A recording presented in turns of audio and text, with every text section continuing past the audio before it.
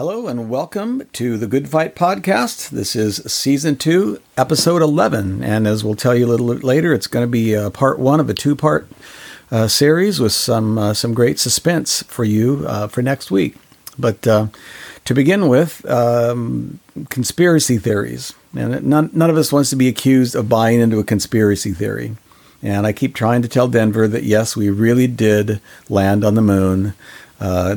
It was not just staged in Hollywood, Denver. So just, have to wrap our heads around that. Well, I'll certainly try to do that. We mentioned in the lightning round a couple weeks ago about the Great Reset and some of its ominous implications and goals. And just to be honest, after finding out a couple of things, they're really not hiding anything when they're talking about all of this stuff. So that's the most ominous thing about for me about this whole thing. We listened to a resource back on March 2nd at Calvary Chapel with Pastor Jack Hibbs and Charlie Kirk. And I would encourage everybody, if you haven't, to listen to that. And they kind of list out, what the ideas and goals are for this whole thing. And it's informative. It's good to listen to, so you know what they're up to. But it really is scary. Yeah, I watched it live, and then I listened to it again because I wanted to kind of be up on the points that they were making. And part of that meeting, in fact, the main framework that Charlie Kirk presented was that there were 8 goals of what is called the Great Reset, goals to be accomplished by 2030. Now, as I was preparing for this, Denver and I are really trying to cite our resources. I'm really trying to be careful not to buy into conspiracy theories, to check my quotes and my sources and list them in the resources. And so they presented 8 things that were listed as goals of the Great Reset. So in preparing for this episode, I looked online. I went to Charlie Kirk's website. I tried to look, even the World Economic Forum, who is involved in the Great Reset, looked at their website, could not find that at all. But the closest thing I did find was from 2016, a list of 8 predictions by 2030 that they were predicting. So that to me was kind of different, and so that really changed the course of the preparation for this episode.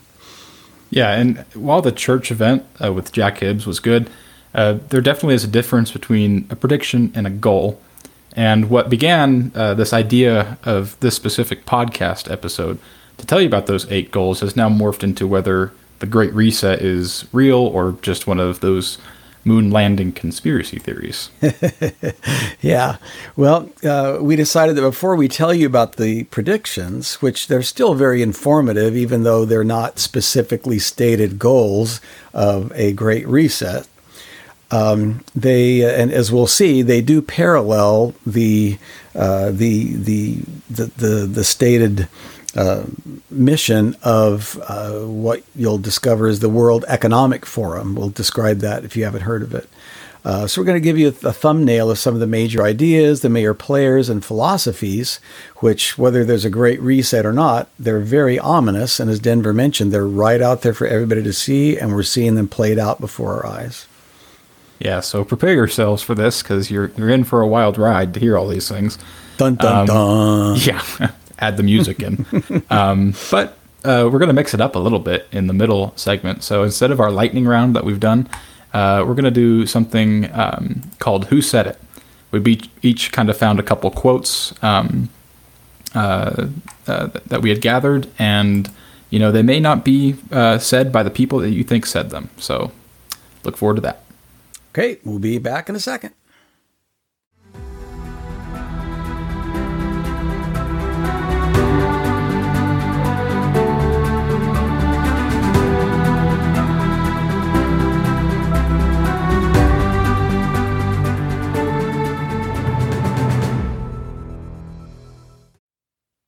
Okay, and we are back. We're going to begin this segment talking about the World Economic Forum and giving you a little bit of history, kind of where it came from. So the World Economic Forum is an international non-governmental and lobbying organization that started near Geneva, Switzerland. It was founded on the 24th of January in 1971 by a German engineer and economist Klaus Schwab. And I think I said that correctly. Did I say Klaus correct? Yes, but it's economist. But other than that, yeah, well, economist. Oh, well. Yeah, that's all right. Okay. Yeah, we can move on from that. Yep.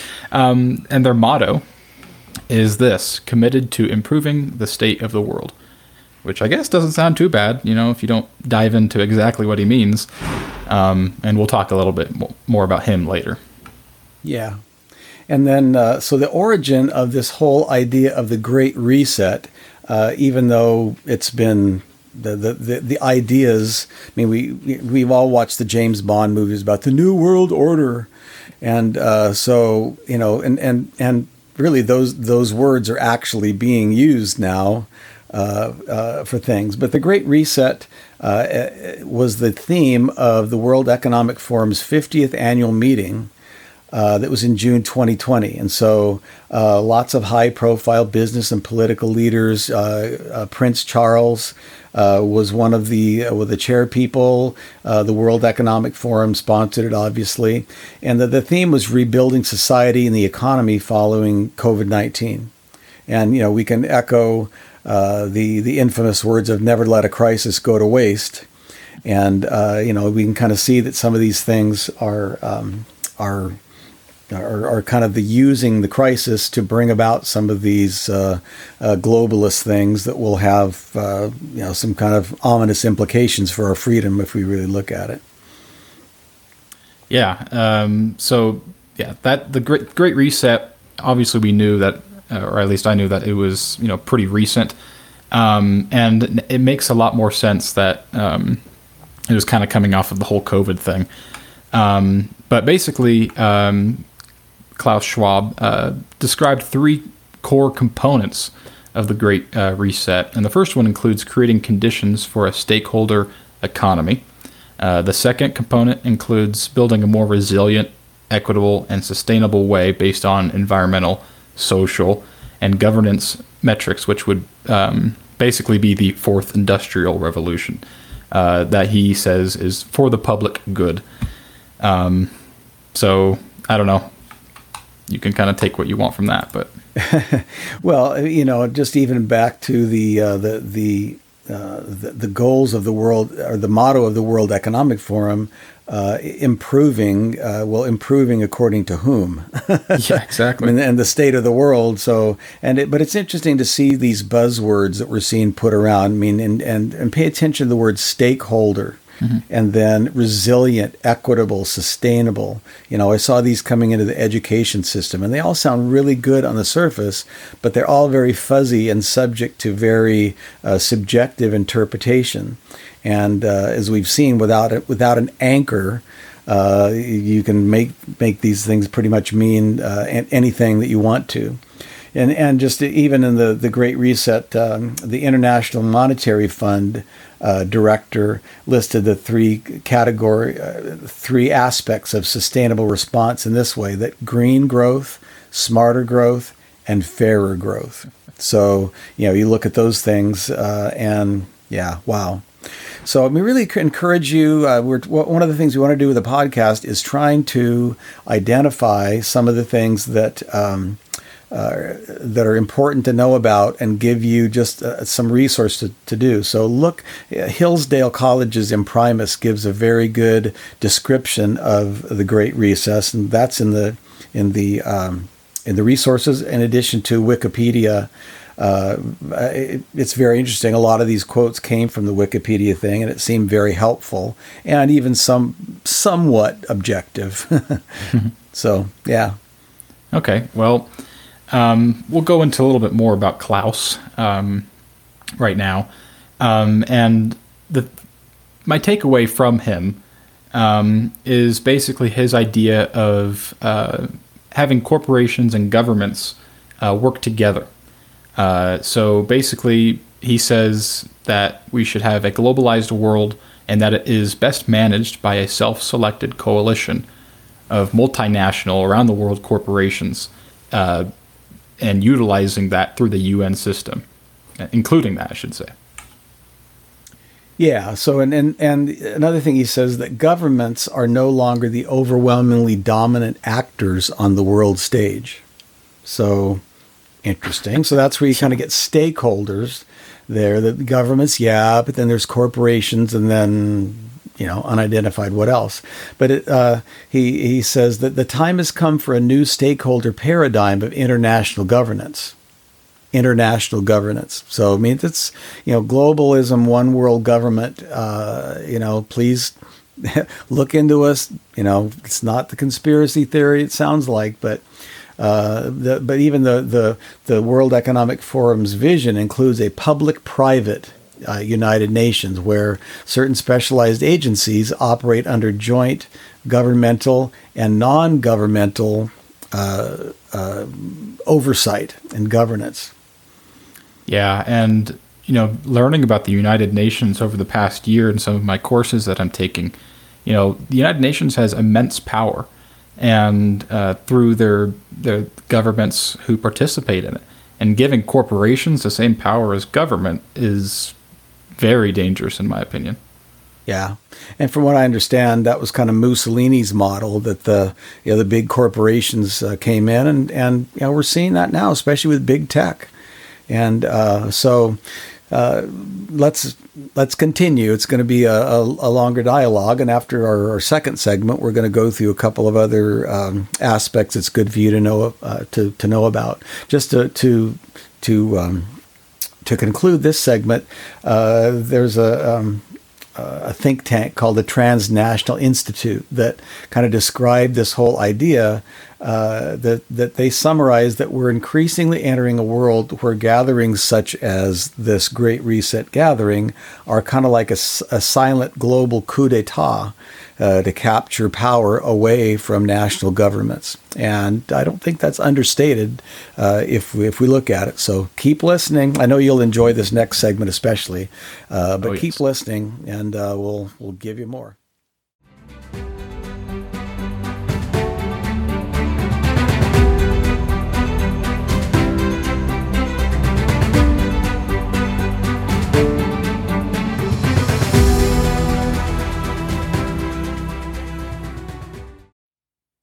Okay, and we are back with our new segment, Who Said It? I had a lot of fun with mine, so I hope everybody enjoys it. And I'll go ahead and read my first quote. To give some background on this one, this person is talking about the pullout of Afghanistan. And here's the quote. If you leave all of the equipment behind, you might be able to do it in 7 months. And you leave behind those billions of dollars in weapons, I promise they will be used against your grandchild and mine. Who do you think said it, Brian? Okay. I am going to say that this came from when Trump was proposing pulling out of Afghanistan, and former President Joe Biden, when asked for a comment on that, that's what he said. So I'm going to say former President Joe Biden, or former Vice President Joe Biden. So, yes, you're correct, but the timing, he was running for president at the time in 2007. Okay. So this was on the campaign trail, and I have the date that it was August 12th, 2007. So you got it right, so congratulations, but it's really interesting that the man who pulled out and did exactly what he said shouldn't be done, he did, and he's very proud of it now, so... That's very sad. Well, there's a lot of that going around, and as we record this, the Hunter Biden laptop is is bubbling up, and so many things, and wow. Yeah. Okay, so feeling pretty good. Okay, give me another one. See if you can get the second one. Okay. Give me another one. So the second one is this: he is an illegitimate president. He knows he stole the election. Well, Denver, you gave me two pretty easy ones, so I thank you for taking it easy on me, because you're welcome. Obviously that came from a very sour grapes, whining, crybaby, sniveling Donald Trump when he realized that things were going the way that they were in the election. So I'm going to say Donald Trump being a sore loser crybaby. I'm very happy to say that you're wrong. What? Those are good words to say. You're wrong. Yes, this is Hillary Clinton following the 2016 election. Would you even believe it? And she was praised for saying those words. Yet when Donald Trump would say something similar about the 2020 election, people say it's dangerous. And I just want to add something to that that I found that I do remember. But Hillary Clinton told Biden to not concede the election if it was close. Yeah. And people, again, praised that. But then when Donald Trump did the same thing and didn't concede right away, people were saying it was dangerous. So the hypocrisy is insane. But it really is. And at the end of our good news segment, I'll have a couple things about what we need to be doing about that. Okay, I got a couple for you. Okay. So here's my first one. If you don't believe that God intervenes in human affairs, then I think you're not a Christian. Okay. I'm struggling with this one. I'm not too sure. I don't know. You just have to tell me on this one. I give up. I concede. Not even a guess, or somebody that. Would you consider this as coming from a religious person or a non-religious person? Religious. Okay. Am I understanding it correctly? Maybe not. I don't know. Well, they're talking about something that is, religious in nature, and kind of it would be hard for me to. Well, yeah, that's why I'm somebody thinking that. Yeah. So, well, okay. That was actually said from famed atheist Christopher Hitchens as part of a debate that he engaged in with a Christian individual. And they were going back and forth about very different points. But I thought it's very obvious that Christopher Hitchens had read the Bible and that he knew what the Bible said. And so I thought it was very interesting that he would acknowledge that even though he obviously didn't believe in that God intervened in human affairs, because he didn't believe that there was God. So, there's that. Okay. All right. Here's another one. Okay. Those who can make you believe absurdities can make you commit atrocities. Okay. Those who can make you believe absurdities can make you commit atrocities. You should be able to come up with at least. You should be able to come up with at least a time frame for this proposed time frame. John Locke. John Locke. Would that be the right time frame? I think it is. Okay. Okay. John Locke. All right. So what atrocity do you think that there are any particular absurdities and atrocities that this person might have had in mind for you to say John Locke? No, it was just kind of the highbrow thinking, and that kind of brought me to think of somebody like a philosopher or somebody. So that's why I kind of brought. Okay. Well, this is completely a bird walk, but whenever I see the name John Locke, I think of some graffiti I saw on the inside of a bathroom stall by the latch on the door. That it was the John Locke. So there we go. But back there. Well, I thought you were going to say that it was talked about after the Holocaust. Believing the absurdities about race, but actually it's from way early by Voltaire. Okay. And so much earlier than that. And it just is interesting that that we see that, and we are now seeing we can apply that to the trans and absurdities and the atrocities that are happening with young people, and giving them drugs and doing surgery on them. So. Yeah. Okay, I'm 0 for 2 then. Oh, well. 1 for 2. Okay. Better luck next time. Yeah, I guess so. Okay, so we're running a little bit long in the segment, but you want to give us that first piece of good news we got? Sure, I'd be glad to. I was on the wrong page, so I need to scroll down to it. Maybe you can start off with the first piece. Sure. That Ron DeSantis signed that parental rights and education bill, despite the blistering criticism from the LGBT community, from Disney's ridiculous pandering and everything. And I just thought that was really good news, that those clips we played a couple of weeks ago, he stood right by it, and I'm very, very thankful and proud. And I sent him an attaboy email to thank him for that. Yeah. Yeah, and see, I'm glad that I'm doing this second piece, because there we go. I live in Utah, so the Utah governor, Spencer Cox, vetoed the ban on biological males participating in women's sports, but it was overridden by the Utah legislature, which personally, living in Utah, knowing the politics, I didn't think was going to happen. But to my surprise, it did, and so that's good. Glad. Well, this is where I was going to go on my soapbox, and we're not going to do it for the sake of time. But I just think that we need to speak up and speak out with DeSantis-like courage and clarity, because these things we're seeing come to pass. That there's a real war on, and there are sides to the war. And I want a bottle of that courage and clarity that Ron DeSantis has for my own personality and my situation. Well, I think he has some wines that he sells. Maybe you can buy a bottle of wine. Okay, we'll try that. All right, back in a second.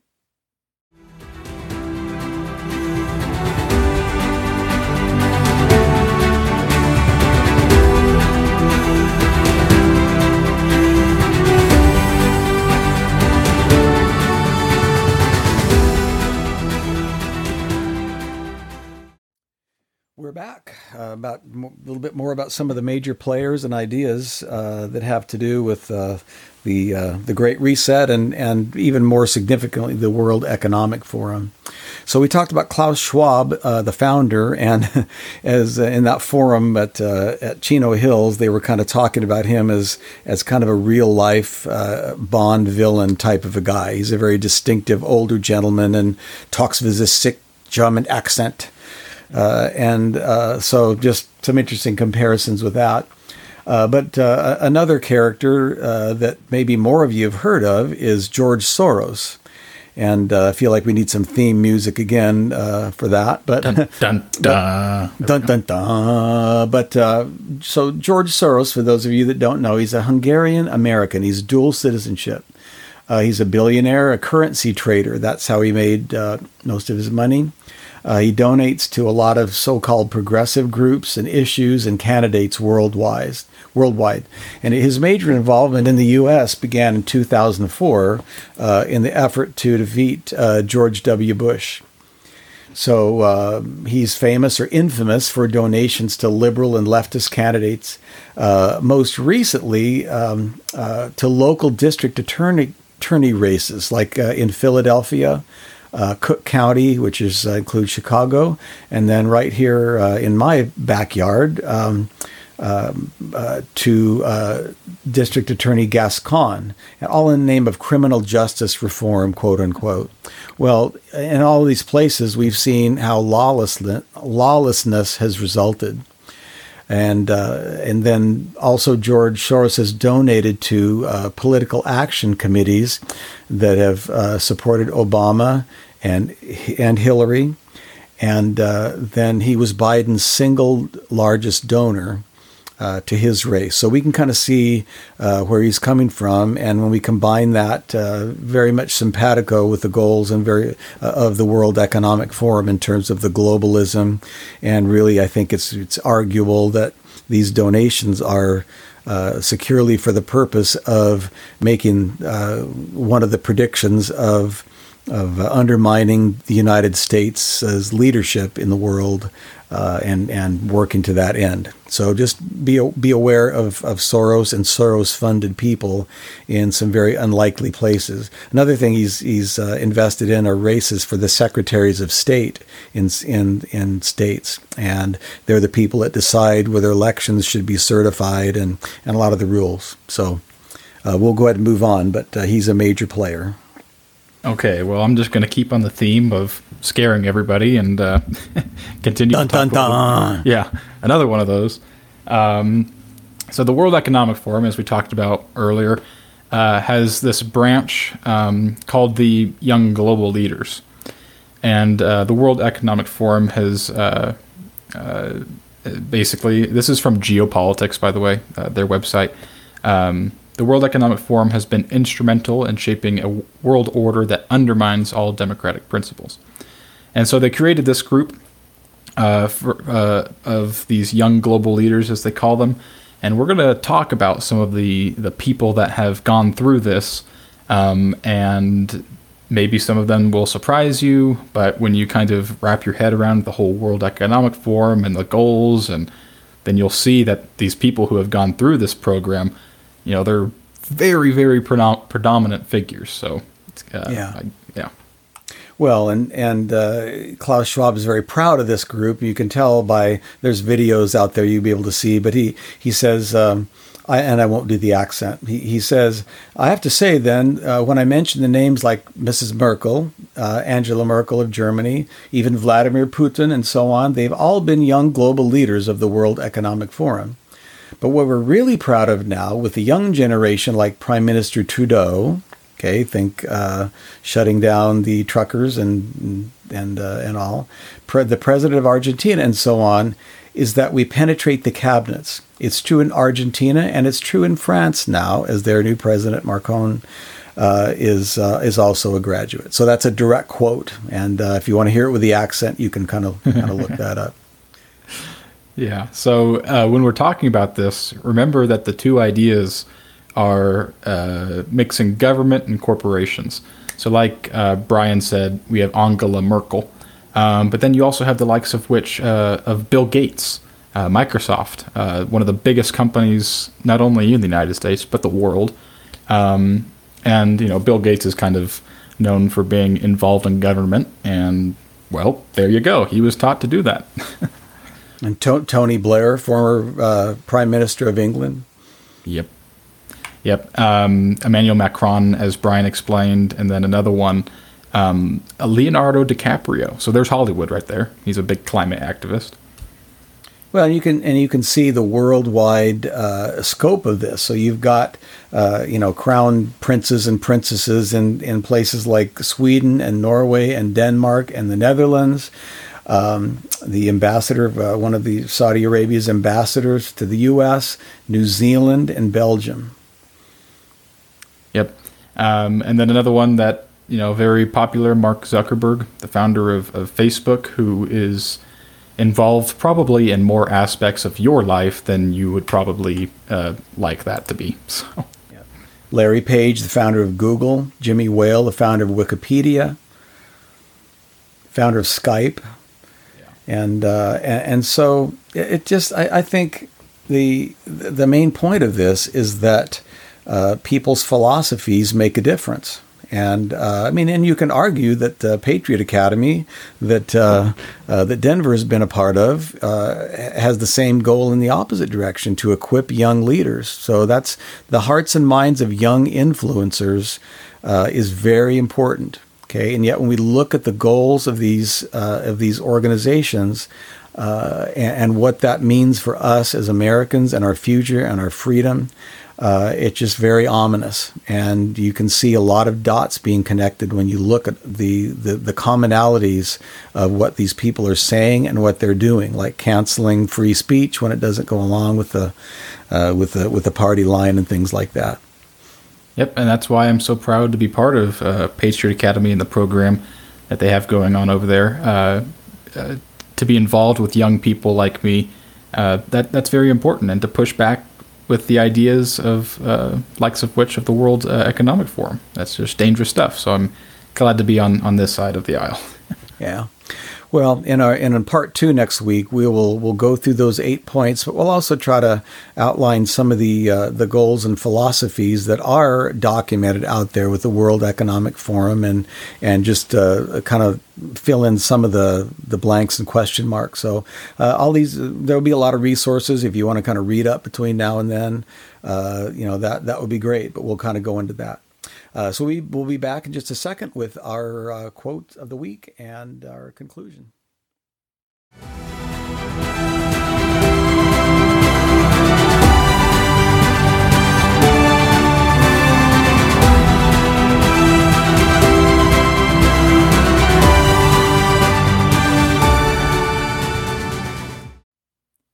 All right, and we are back to wrap things up.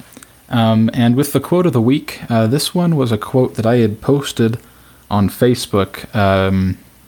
Must have been April-ish, April of 2020, right after all those the COVID restrictions came in, the lockdowns, that type of thing. And I got some feedback from some people, but it's certainly still relevant. So I'm going to go ahead and read this right here. Those who would give up essential liberty to purchase a little temporary safety deserve neither liberty nor safety. And that was by Benjamin Franklin. And so you can kind of get the sense of why I posted it then with COVID, people wanting to give up their liberties for safety. And I agree with Benjamin Franklin that those people deserve neither liberty nor safety.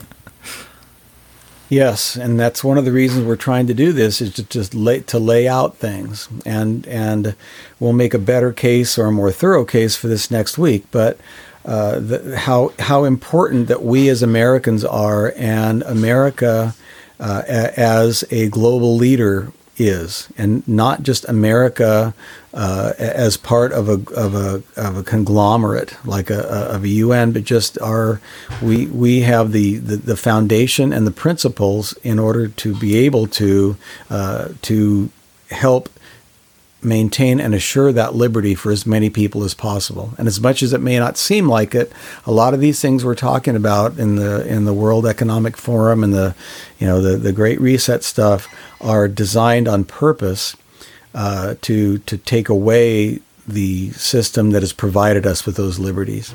And so we're already seeing them being taken away in China and Russia, of course. But you look at what's happened in Canada with their just totally inappropriate crackdown on the truckers and even people peripherally involved with them, and in Australia with the gun grabs and things. That part of the brilliance of our American system is that it's too robust for that to happen quickly. It's got to happen slowly, and we need to talk about what we can do to stem that tide. And there's a lot of things we can do. Yeah, and that's why the whole "Make America Great" or "Make America Great Again," whatever, that's an important concept.